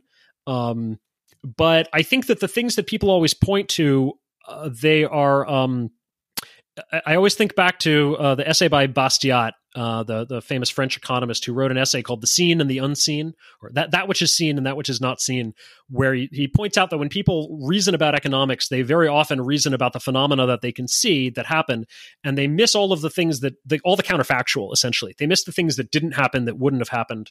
Like the famous example of the broken glass, where a child throws a rock through a plate of glass, breaks the glass, and somebody starts thinking about what an excellent, wonderful event, because this has generated an entire chain of economic activity where someone has to buy new glass, and then the glazier gets to buy a new suit, and then the tailor gets to buy a new, but you miss what would have happened if the glass hadn't been broken. The money that would have spent on new glass would have been spent on something else and would have generated its own separate stream of economic activity. And so it's a similar thing when you talk, so you're kind of missing the obvious fact that value was destroyed in the breaking of the glass. And I think people are kind of missing the obvious fact that a lot of value is destroyed in war and people's lives disrupted and so forth. And set aside the moral, very few people say the war is actually a good thing, because it causes progress. But if you just look at the economic effects, war is amazingly destructive, and it is amazingly interruptive of people's plans. And I think that includes research plans, and it's destructive of research itself. So I think that's what people are missing when they kind of look at those things. I think that's a really valuable lens. I have some vague recollection of Neil deGrasse Tyson taking the other side of that argument, where I think it was the United States was partway through developing its own super collider. And the way he described it was that peace broke out and then funding was pulled. But I think that that happens sometimes. Yeah, but I think your counterpoint. It's a good reason to try to make sure that we have sources of scientific funding that are not entirely dependent on war, or even if it's Cold War. Right. Yeah. I think that your counterpoint that it's the economic costs and the upheaval is, again, we can't live the counterfactual of like what would have happened if whatever these inventors or this institution hadn't been disrupted. But it's likely, I think a case can be made, and you did a good job of starting it, was that things could have come about earlier in a lot of cases. I wanted to hit one more interesting history thing before we pivoted onto the next aspect of this. Why did we wait so long for the threshing machine? It seems like it's a good post. You do a lot of research. I was expecting something technological, and I guess it kind of was technological. It seemed like ultimately it boiled down to the ability to have a centralized factory to mass produce threshers with interchangeable parts and then distribute them widely along rails, and also extending credit to farmers was the major innovation, which is not, it has nothing to do with the thresher itself and the threshing machine. it was a very interesting flywheel that needed to get spun up for this to become plausible. Well, I think it's all related. So there is a technical component to it, which is the ability to manufacture machines with high precision that can, that are sort of made to high quality, high precision and tolerances. I think that was needed in order to make a working threshing machine. And the hypothesis I advanced in that essay was the idea that the threshing machine, unlike some inventions that were adopted in the pre-industrial period, the threshing machine has a certain meets a certain bar on two different axes simultaneously. One axis is the amount of force that is required in the operation. It's a high force operation to thresh grain, but also the amount of delicacy involved. And so I was pointing out there are, before the Industrial Revolution, you had machines that had that required high degrees of force, but not a lot of subtlety, like a trip hammer that's just pounding iron, or a grain mill that's grinding grain into powder. You also had machines that required a lot of delicacy, but not a lot of force, such as a loom, which is weaving threads together, right? Mm-hmm. The threshing machine needs both. And when you need both delicacy or accuracy and high forces, you need high precision, and you need metal parts, not wooden, and you need those parts to be made and adjusted to very high tolerances. And that was what we didn't have until the very late 1700s, really into the 1800s, is when that capability was developed through better machine tools. And so then the points that you were pointing out, so if you go beyond that and say, okay, well, so suppose I have these machine tools, how do I get the thing made? You also need a factory that has the machine tools, has people who are skilled in operating the machine tools, and maybe people who have specialized somewhat in manufacturing the particular product that you are creating, whether it be a threshing machine or anything else, as opposed to the way farm equipment was created in the previous period before about 1800 or early 1800s, is you would have a general craftsman like a blacksmith or a carpenter or maybe a millwright would be the person to create any sort of generic farm machinery. And you, the farmer, would actually perhaps bring the plans to them and say, hey, here's a blueprint. I want you to make it look like this. And then they would have to make one, never having made one before, and again, not having the latest technology in terms of machine tools. And so then when you ask, okay, but what does it take economically to create the factory and to have it be specialized? Well, you start to realize you need a mass market. You can't do this if you're only serving one farming village. So now you need to create a market over a wide geographic area. Well, what does it take to do that? Well, economically, you need capital, but then also you need some infrastructure. You need rail, and you need, in order to transport your equipment to farmers all over the country and get a wide market. You need information technology, at least in terms of newspapers, right, so that you can advertise and generate that market. And so you start to see how all of these infrastructure pieces, this goes back to what I was saying earlier about the feedback loops. You start to see about how all these infrastructure pieces come together, and the whole system is like self-reinforcing. And this is how we get exponential, or even over the long run, super exponential progress. Excellent. So you recently, I think it was recently, I'm not sure how long ago, pivoted from just having a history blog to making this a nonprofit. And if I read the blog posts correctly, this was at least in part due to you having been convinced that we have entered a period of stagnation. Is that correct? Yeah, I would say those things are related. The main reason I launched the nonprofit is because there was enough support for my work to support more than just myself, and to actually start to hire research assistants and so on and so forth. And so a nonprofit seemed like the best vehicle for that. But it is also true that over the last year or two, I have gotten convinced that technological progress along the frontier of technological breakthroughs, progress has slowed down in the last 50 years or so relative to the previous 100 years, let's say. Certainly, if you compare the 50 years that just ended, say roughly 1970 to 2020, and you compare that to the same period 100 years earlier, 1870 to 1920, I think there were a lot more breakthroughs in that 100-year earlier period than in the most recent one. I'm assuming that you think this is a very bad thing. I think it's a bad thing. I mean, I don't want to get too hysterical about it. I mean, to be clear, progress is still faster now than at almost any point in human history. It's still faster than in the pre-industrial era. So But I do think it's something to be concerned about, right? And I think it's something that definitely demands our attention. We should really be looking into the causes, and in my opinion, we should be looking at how to reverse the slowdown. What convinced you that this was actually a problem? Looking broadly at the history of technology and starting to map out what do I think were the major breakthroughs, when did they occur, and in which fields. And by the time I had done a certain breadth and depth of research, I was able to start charting these things and come up with a first-handed kind of opinion, or an opinion based on first principles of, so when did the big breakthroughs happen in different fields? And I started to realize that in that period, 1870 to 1920, roughly, there were breakthroughs happening across the board in applied chemistry, in manufacturing, in transportation, in agriculture, in health, in energy. And then if you started asking, well, where are the breakthroughs in all those different fields today? You just don't find them. There are holes. You find major breakthroughs in certain fields, like information technology, of course. Progress in computers and the internet has continued racing ahead.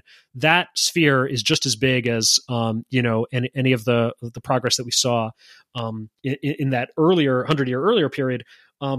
But what's missing is equivalent progress in fields like manufacturing, energy, transportation, construction, and so forth. And now, when I first heard that argument, before I came to this realization myself, I heard arguments like that, and I wasn't convinced because it wasn't obvious to me that we should expect progress to happen sort of uniformly across all areas at once. I thought to myself, well, maybe progress is just like a fire hose that gets pointed here and then there, and then maybe at any given time, one area is going like gangbusters while other areas are kind of slow, and that's just the nature of progress. Who's to say that it should always happen evenly across all areas? But then when you look back at that period and you realize, well, there was a time when it was happening across like 5 different areas at once. Then you start to wonder, well, why can't we? Why is that not the case today? I think you had a post about how much growth we should expect, and that we should expect exponential growth. Did you want to say why you think that's the case? Yeah, and actually, I would go further now. I'd like to write an update to that post at some point, because I think over the very long run, we should actually expect super exponential growth. And in fact, that is what we see. We see that we've had periods of exponential growth, but actually sometimes some fundamental development comes along that kicks us into a higher energy band, metaphorically speaking, and the exponent actually goes up. And we're still, we're on a new, even faster exponential curve. If you plot it on a semi-log curve, it's not just a straight line. It's like a line that goes in segments, and every once in a while the slope of the line gets increased. The transistor might be like a good example of that, right? No, these are more really big scale things like the Industrial Revolution itself, or the Agricultural Revolution. Yeah. I didn't mean to derail your thought there. I feel like that's all right. You hit my because I had a flag of skepticism when it was like, oh no, 1870 to 1920 had more advances than 1970 to 2020, and then I'm thinking, well, hold on, we had like the internet and smartphones, but you did call that out as like kind of an explicit exception to the other categories. And again, it's the term stagnation hypothesis or technological stagnation is a little unfortunate because it makes people think that you're talking about like zero progress, and it's just obviously not the case. And so, like a more accurate name for it would be like reduced progress in certain areas, or reduced catchy. overall progress at the technological frontier. But yeah, it's less catchy, so we just call it stagnation for short. Now I feel like you asked me a question that I haven't answered yet, and I've lost what it was. I was about to say something. Why we were expecting geometric progress as the baseline. Yes. So so why should we expect? Why should we even think that exponential progress is possible? And so I made a couple of points in that post. One of them was just like empirically or historically speaking, we've seen sustained exponential progress in a number of areas over long periods of time. Theoretically speaking, the model that you can use for this is very simple. Things grow exponentially when they grow in proportion to their size, and another way to look at that is imagine that every unit of investment that we could put into progress generated a constant percentage growth, and imagine that we can always put a constant percentage of our society's resources into progress, right? So then you actually have that's a self-sustaining model where so I should back up a little bit. This part of this was in reference to a paper that has been much discussed in the progress community, which is titled "Are Ideas Getting Harder to Find?" And this paper was pointing out that in a number of areas, we can see that it takes exponentially increasing levels of research investment and resources in order to generate a constant percentage of growth. Or another way to look at that is it takes exponentially increasing resources to sustain exponential growth with a constant exponent. And so part of what I was pointing out in this essay is that's not unsustainable. Like, as long as you are growing exponentially and can devote a constant portion of your resources to continuing to grow, then you actually can continue to pour an exponentially increasing number of resources into R&D and ultimately into growth. Now, the thing that has been pointed out to me since then, and that I said a little bit about in the essay, but I didn't harp on, is that I'm like the term resources is a little bit vague there.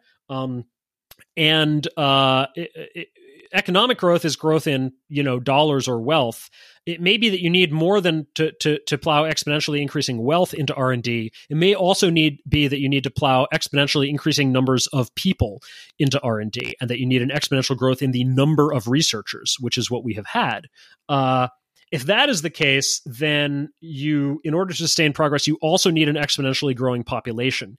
And the salient fact is that in the last 50 years or so, the growth in population has been slowing. So the rate of population growth is going down. We are now on a sub-exponential population growth curve. And while many people in the mainstream see this as a good thing because they're worried about overpopulation pressures, there's a minority in and around the progress community who are worried about the long-term effects of a slowing population growth and possibly even long-term a shrinking population, in that we might not have enough people to continue pushing progress forward at an exponential rate. Would you also possibly need exponentially smarter people? Like before, just someone who's kind of a genius could contribute, but now you have to be a super genius, and in the future we need like 3 ultra super genius level? That was something I was going to ask about, because you mentioned Faraday, which made me think of like Maxwell, and finding the unifying physics behind electromagnetism is something that can only really be found once. And how many other kinds of things like that are there that we can find? I suspect they're harder to find than, say, electromagnetism. But that's less of a statement and more of a question. Yeah, so fundamentally, I think the question of are ideas getting harder to find, I think the answer is clearly yes. And it makes sense from a certain perspective that, like, look, you pick the low-hanging fruit first. In fact, if you don't pick the low-hanging fruit first, you're kind of an idiot, right? Like, you're not being very smart and strategic about how you're going about attacking problems if you're not attacking the highest ROI problems first. So we would almost certainly expect, sort of. Now, that said, it's not as if things... So, okay, one thing that happens is sometimes you have some kind of a conceptual breakthrough that opens up an entirely new field. And when a new field is opened up, there's a whole lot more low-hanging fruit. So it's kind of like the fruit orchards are fenced off, and every once in a while we like break through a fence, or we find the door, the gate in the fence, and we go through it, and now we're in a new orchard, and there's lots of low-hanging fruit to be picked off, right? But that just takes the whole problem a step backwards, which is how do we keep finding new fields and new orchards at an exponential rate, right? Because you have to increase the rate at which you're finding the new orchards. So I do think that, yes, progress in both science and technology gets harder to make as we go on because of the low-hanging fruit thing. But we also have exponentially increasing more people, more wealth to plow into this, and better technology, right? So we have the internet today as a way to share ideas and to look up information. That ought to make researchers more productive. We have better tools and scientific instruments today. We have better ways of collecting and processing information. We have spreadsheets, and we have Python, and we have all sorts of things like that. So the low-hanging fruit keeps getting harder to pick, or is going away, and the remaining fruit is higher. But at the same time, we keep getting better at picking it, and having more resources with which to do so. So I think those things are just in tension, and it's not obvious which one of them should win out, or whether we can balance them over the long term. So with the focus moving a bit, at least, to intention here, does that bring us to progress studies as both moral imperative and civic duty? Sure. I mean, this comes back to, we were talking earlier about the idea of progress, and are people, to what extent are people motivated to invent and discover because they see progress as possible and desirable? And it might have been in a previous age before the scientific revolution. Maybe people did not see progress as even possible. Maybe they just thought that everything there was to know was already known. Or they didn't see that there was this potential enormous amount of growth ahead of us.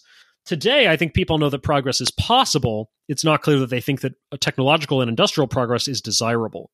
And so that's the other piece of the puzzle. If people broadly look at material progress and technological and scientific progress with fear and skepticism and distrust, is that going to drive resources away from the project of progress, and is that going to slow things down?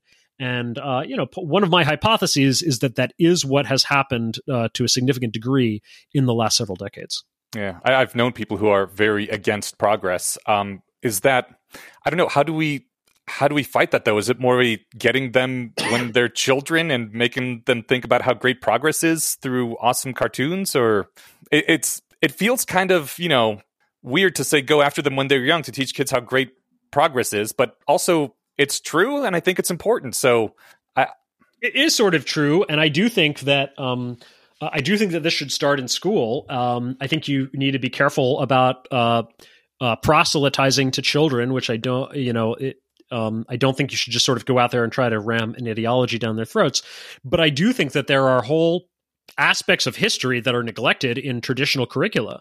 The history of technology is not really taught as such, and the history of how industrial civilization was created. And so I think just at least the facts should get out there. Like, people should, and this came back to sort of progress studies as a civic duty. I think given how important industrial civilization and industrial topics are to life, to the world, how much political conversations and ideological conversations revolve around them, I think a responsible citizen in the modern world has a kind of responsibility to learn about, look, where does your way of life come from? What generates it? How was it invented? Do you realize that not everybody throughout all of history enjoyed the gifts that you take for granted? And why did we create the world that we created? Why do we have large, farms with that are monocropped and that use chemical fertilizers and pesticides, and that where we're harvesting them with large agricultural equipment like combine harvesters, right? Like, what is the reason for that? Is that an arbitrary decision that we made and it could go any way? Is that a corruption of greedy, evil industrial capitalists? Or is it actually based on constraints of physics and biology and an engineering solution to satisfy human needs and desires and preferences in the face of reality's constraints? Right? Yeah, and so I think some of the basics of that need to be taught.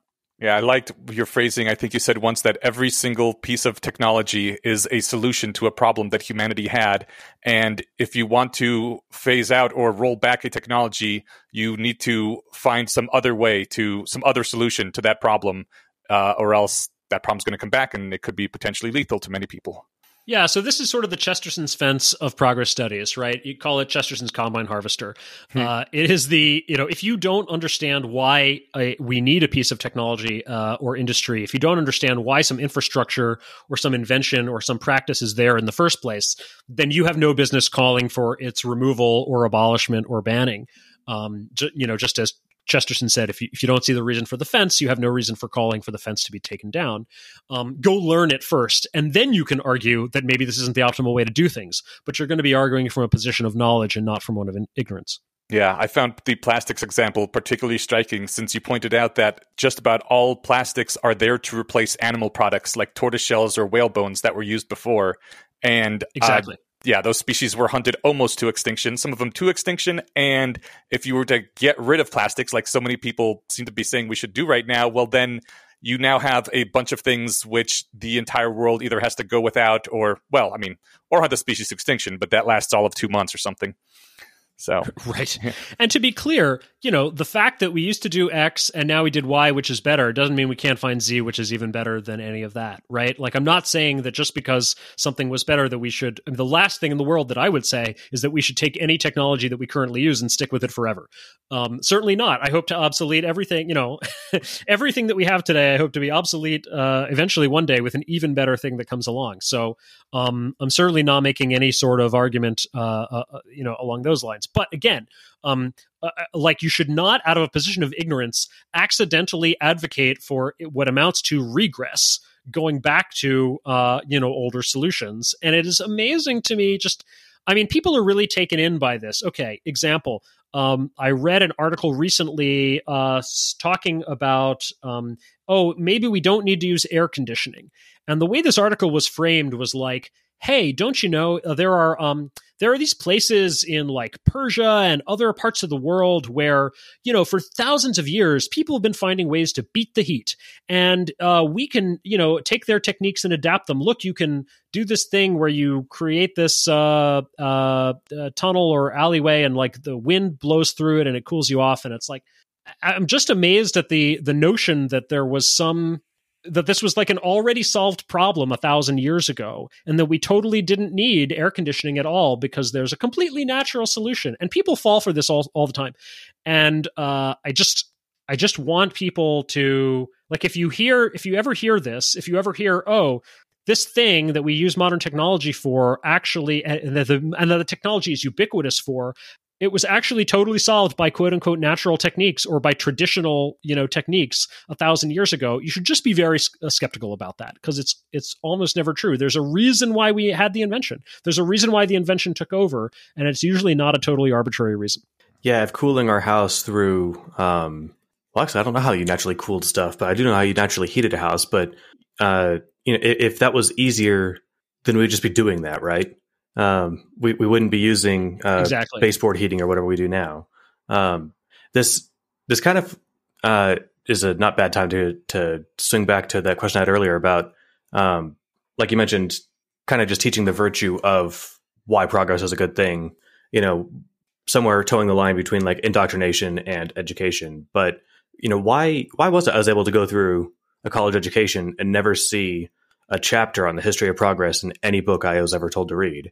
Do you have any guess as to why this wasn't like a field of study that was widely discussed before? I don't have a good answer there. I mean, history tends to focus on the history of politics, and there's a very good reason to focus on the history of politics. That's an extremely important thing to learn. The history of technology, I don't know. Maybe it's something much more recent that, if you think of the overall, history of education itself and the teaching of various curricula, like the very notion that, hey, some kind of industrial revolution is happening, and we should be teaching people the history of it. Like, that's a more recent notion. But I don't really know. No, I don't have the answer to that. No, I guess that makes sense a bit. I mean, to me, it's just, as far as I know, and I don't know a lot, but you're the first person to say, hey, look, let's look at like technological advancement as its own dedicated thing, and what happened here in the last 5,000 years to get us to where we are today, and what sort of trends were there and that sort of thing.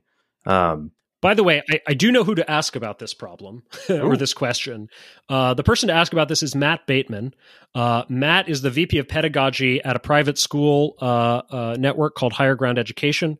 Higher Ground actually commissioned me last summer to create a high school level progress course in the history of technology, which I have done, and that curriculum is currently being taught through their private high school, which is called the Academy of Thought and Industry. And Matt worked with me on creating that course, and he has a lot of thoughts about where the history of progress ties into the history of, ties into an overall education. He also has a lot of thoughts on how values and ideological topics should be covered in a curriculum, such that they're not entirely skirted, but also such that you are teaching kids to think for themselves and not indoctrinating them. And on top of all of this, he is currently teaching a course in the history of education. So if you wanted to go back and look at how have people thought about curricula and the meaning and of education and over history going back 2,500 years, he's the person to answer that as well. So maybe a future podcast guest for you. That's awesome. Absolutely. That sounds like a really cool endeavor, and I need to check out this school.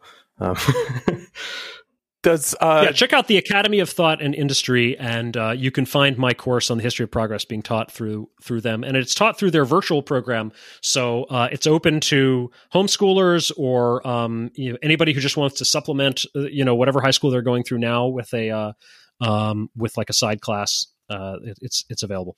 Fantastic. We'll definitely link to that. Hell yeah. I was wondering, is pushing for greater recognition of this and greater teaching of it like one of the things that Roots of Progress is focusing on, or is that more of like leaving it to higher ground and those sorts of places?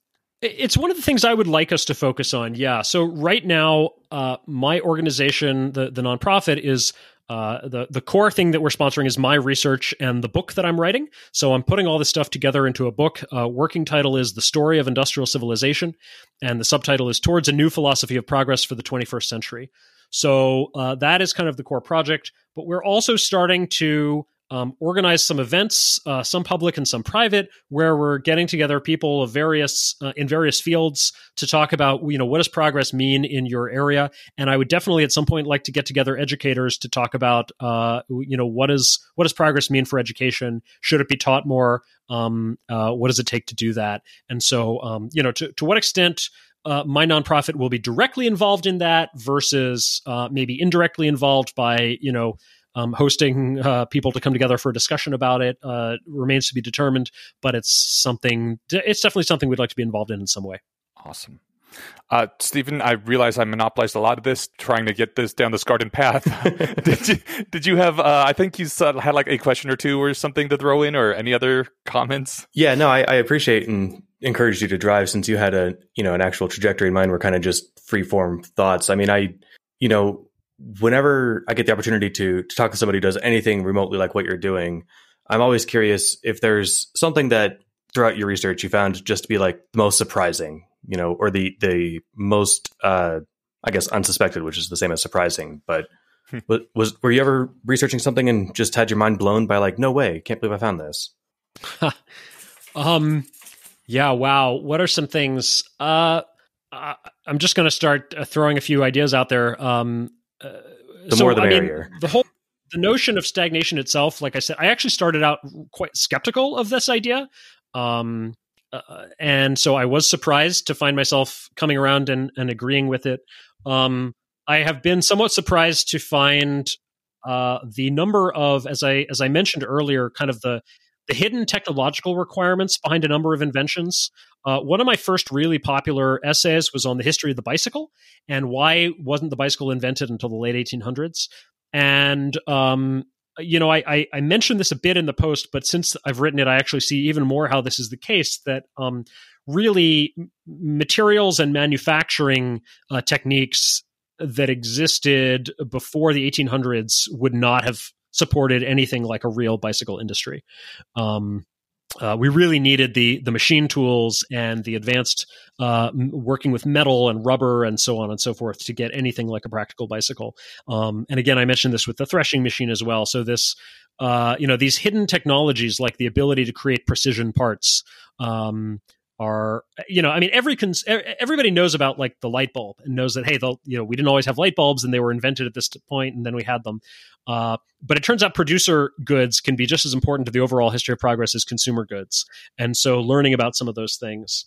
I think also learning about both how much progress was able to be made in many areas without a firm theoretic basis, and also how much theory held us back and how much it was necessary. I don't know. The history of medicine and public health is kind of an interesting example here. There was like a significant amount of progress made in the 1700s, maybe even as early as the 1600s, in just sort of like cleaning up the environment, in reducing the level of insects who are buzzing about, in draining swamps and standing water, in just trying to be more hygienic with things like human and animal waste, even things like, hey, maybe we should bury the corpses outside the city, rather than right in the middle of the city. There were like a number of advances like that were made purely based on like empirical correlations with no germ theory whatsoever. But at the same time, and by the way, the first vaccine for smallpox came long before the germ theory. But then at the same time, there were 0 vaccines for any other diseases until after the germ theory. And it was actually the key, Louis Pasteur, who was one of the 2 really key drivers of the germ theory, was the one who started creating vaccines for new diseases. So it's just fascinating to kind of see like, oh yeah, you can actually make a lot of progress with sort of like tinkering on the basis of no real theory. And then you really plateau and you really need the theory to kind of like move beyond a certain stuck point. That was awesome. I was just grinning enthusiastically the entire time. I think the germ theory example was partway formed in my mind, but you can get a long way when you realize that washing your hands between surgeries results in fewer dead patients, but then having the understanding of like, oh right, okay, germs, this explains a lot, and then you've got all that time to explore what all that explains. Yeah, and one of the things that the theory gives you, by the way, is just better tools of diagnosis and measurement. So, for instance, some of the progress that was made before the germ theory was in cleaning up municipal water supplies. But the people who drove that were kind of driving it. Yes, they had a general idea that cleaner water was better for health. It was also partly just aesthetic, like we want the water to look and smell and taste better. And they only had sight and smell and taste to go by. And so after the germ theory, we now know exactly what we're looking for. We're looking for microorganisms. And in fact, we're looking for specific microorganisms. And now we have like a new metric. We can look at the municipal water and we can put it under a microscope and we can count the number of bacteria that we see. And then we can try to reduce that target. And now once you have a new way of measuring and you know exactly what you're looking for, now you can improve your filtering, and you can also do things like adding chlorination to the water with sodium hypochlorite, which is going to kill the germs, which you would never have come to that if you were just thinking of kind of like sight, smell, and taste. Let's make it. So let's that's make it how look good. a theoretical basis comes along and helps you get to the next level. That's awesome.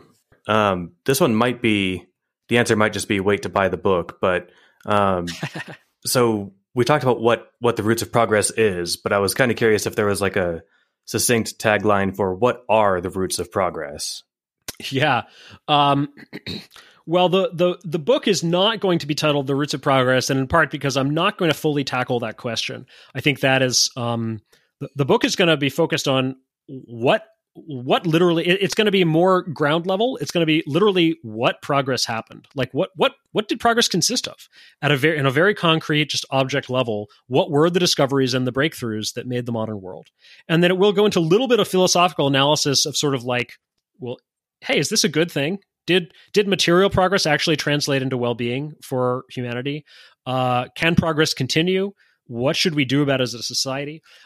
Actually getting to the roots and saying like, this is the cause, that occupies like an entire discipline of an entire field of economic history, and people have devoted careers and shelves full of books to this. So, I mean, I have some hypotheses, certainly, and I think, I would just point back to the part of the conversation where we were talking about the feedback loops, right?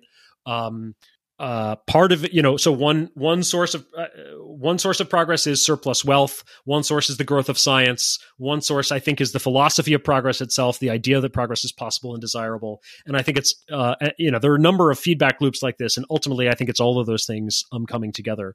I didn't mention this, but I do think that political institutions are also part of it, financial institutions and so forth, needing, but having the right corporate law and IP law and those sorts of things, the opening up of free trade and et cetera. I think all those things helped. But exactly how much, exactly which of these things were necessary, which were sufficient, which of them to really put the emphasis on, that is an even bigger and longer project, maybe one that I'll tackle in the future. Oh, man. I was just recently reading the Someone Has to Get Hurt Occasionally post, and I was really wanting to get into that, but there's no way we have the time, like how to get into the how regulatory things interact with everything. So maybe some other day. Sure. Well, maybe this is too big of a. Well, we'll find out. My last thing I wanted to ask about, because I knew that you were a transhumanist and that at least you don't see why progress should stop at like, let's make everything okay. Like, why not make it better, right? Not just let's cure cancer, but let's cure aging, that sort of thing. And I'm also a huge fan of that. So I guess if I had to put it in a succinct question, I guess I was curious about any like predictions or forecasts that you might have that are informed by your historical understanding of technological progress, or maybe are you? And this might actually just tie into the answer. Are you optimistic or pessimistic about the future of progress? Yeah. So I don't know if I would use the label transhumanist for myself, but I do definitely agree with the idea that I definitely agree with the importance and the value of longevity research. I would love to be immortal, which, I mean, I don't interpret that as, literally that it's be impossible to kill somebody, which I think is probably impossible. But I would love for no one to have a finite, sort of fixed lifespan in advance where it's like, look, you can only live 100 plus years at max. And that's just it. Like, I think we should have indefinite lifespans if we can. And I don't see any reason why that shouldn't be possible. So yeah, why not let people have as many years of health and strength and vitality as they choose? That shouldn't be artificially limited by anything. So looking forward to that world, hoping I will live to see it. Strong agree. Yeah. Yeah. I mean, I don't make a lot of predictions about the future. I think the future is very hard to predict, and I think predicting it is a pretty specialized discipline. I'm hoping to help people see some of the big picture trends, and I'm particularly hoping to help people see that progress was not a fluke. It was not a one-time thing where we got lucky for a couple hundred years and now it's over, but that progress is a thing that we can continue to make happen, and that there's a lot more progress left to be made. We're nowhere close to done. Maybe we will be someday, but not in the next 100 years and probably not in the next 1,000 years. Right. So let's keep going. No reason to rest on our laurels. We should absolutely have longevity research. We should have nanotechnology. We should have fusion energy. We should be settling the solar system and eventually the galaxy, and so forth. And so I really, one of the ideas that I want to leave people with is that, if you look at the broad sweep of progress, you start to realize that we are fantastically wealthy compared to our ancestors 100 or 200 years ago. And if you just project that into the future, it means that 100 or 200 years from now, maybe even less, people can be fantastically wealthy compared to the present. Things that were once luxuries for the rich, such as electric lights or electricity itself, or central heating, or indoor plumbing and a refrigerator and a toilet. All of those things are now considered basic necessities of decent living. And so we should do it again. we should have a future world where the things that we today consider to be luxuries for the rich, or things that aren't even invented yet and don't even exist, in the future are considered basic necessities of decent living for, the broad mass of humanity. And so let's continue that upward trend, and let's have a technologically ambitious view of the future, right? Not just a view where we sort of avert disaster and cure disease, but a view where we actually create a future that today seems like science fiction or even fantasy. We can do it. Hell yeah. Well, I can't think of a better note to end on, even though I'd like to pick your brain for longer, but that's that sounds like an excellent cap. I mean, Eneasz, do you have anything else? No, I don't. Thank you for staying over with us so we could go a little bit further on this. It was really wonderful. How can people find your stuff and support you and all the things that help make the Roots of Progress a powerful, strong organization? Yeah, thanks for asking. You can find us at rootsofprogress.org. That's where you can find my writing and subscribe by email. I'm also pretty active on Twitter. You can follow me. My handle there is Jason Crawford. And if you'd like to financially support our work, we do have a Patreon, and we do take donations through PayPal and other means. So you can find out all about all that at rootsofprogress.org as well. Awesome. So thank you for joining us. Thank you also for the lead on Matt Bateman. Maybe we will try contacting him as well. And this has been great. I hope people really do, at the very least, go check out the blog. Go check out some of these posts. They are really enjoyable and interesting, and I am betting you will get sucked in deep like I did. Yeah, we're going to link to several of them in the show notes. Thanks so much. Very flattering to hear, and it was great to be here. And this is a fun conversation. Thank you. Thanks again, Jason. This was great. Stephen, that went so well, we almost forgot to thank a patron. That was an awesome conversation with Jason Crawford, and we also have to thank somebody else this week, or this episode, Richard Kemp. Thank you so much for making it possible to help us have this awesome conversation that we got to enjoy. I hope you had fun with it too. We told him after we got done recording that I think he's just one of the most eloquent speakers we've had on. We could just prompt him and he'd go for 10 minutes and it was great. So I did sit there for 15 minutes and I realized that I hadn't spoken. So I was like, okay, I should actually chime in because I was just having fun listening. Yeah. Anyway, Richard Kemp, you are this fortnight's hero. Thank you so much.